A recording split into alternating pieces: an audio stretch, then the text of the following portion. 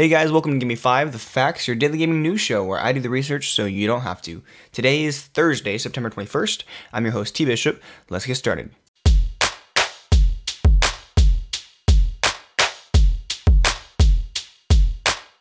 So this first topic today is about MMORPGs. What is that, you ask? Well, I think you've come to the right place to get the answers.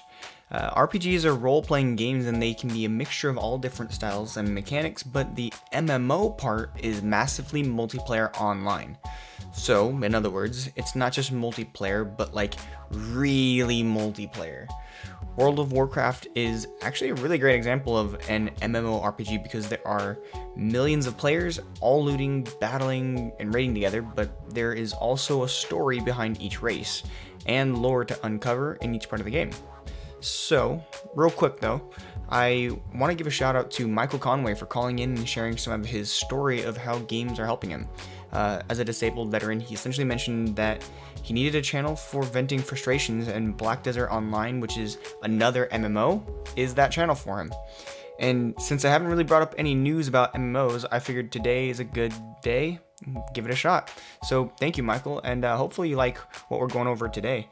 The main reason that I wanted to talk about this so much is because of a game that is currently being developed with the intention of solving for a lack of Red Dead Redemption. In fact, it's actually intended to solve for the lack of an MMO experience like Red Dead Redemption because there was not a PC version of the game. It's developed by 612 Games and it's as I guess currently in the alpha phase, but it looks incredible. The world is amazing. It's got both first-person and third-person views. There's horse riding, quests, fast traveling, and minigames. It is literally everything you could want out of an MMO crafted around the Wild West. The most important part will be polishing things up and getting a large player population. That's because there are so many different things to do that revolve around other players. And, well, that's the point of the MMO experience, right? So this first alpha is split up into multiple chunks, and each chunk will be typically only a few days at a time. The actual objectives or quests available in this alpha, though, are only for mining and selling gold while avoiding players that prefer to be bandits, and have the ability to wipe you out and take all of your hard-earned resources. How they plan on differentiating when and where you're able to duke it out in PvP, as opposed to PvE though, hasn't really been explained just yet. It does seem very similar to the Westworld TV show, though, if you've seen that recently. Great show, highly recommend it, kinda creepy.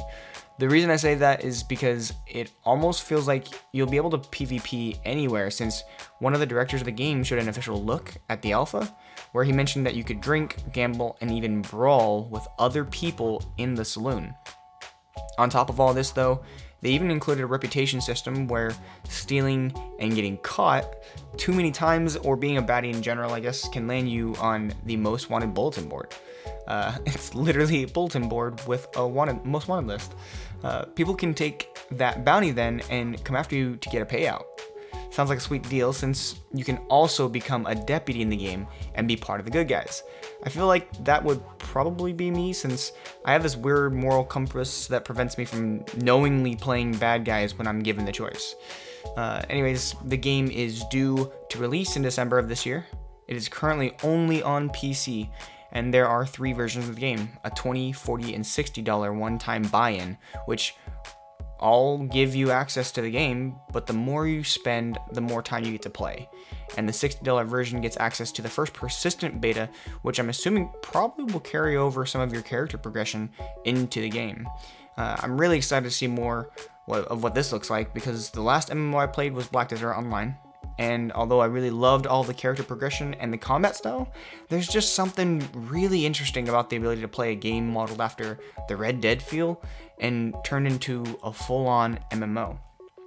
So, I have a question for you guys. I want you to call in and tell me either what MMO you're currently playing, or what was your favorite MMO of all time. If you're not on Anchor and you can't call in, go ahead and hit me up on my Twitter at GiveMe5Podcast.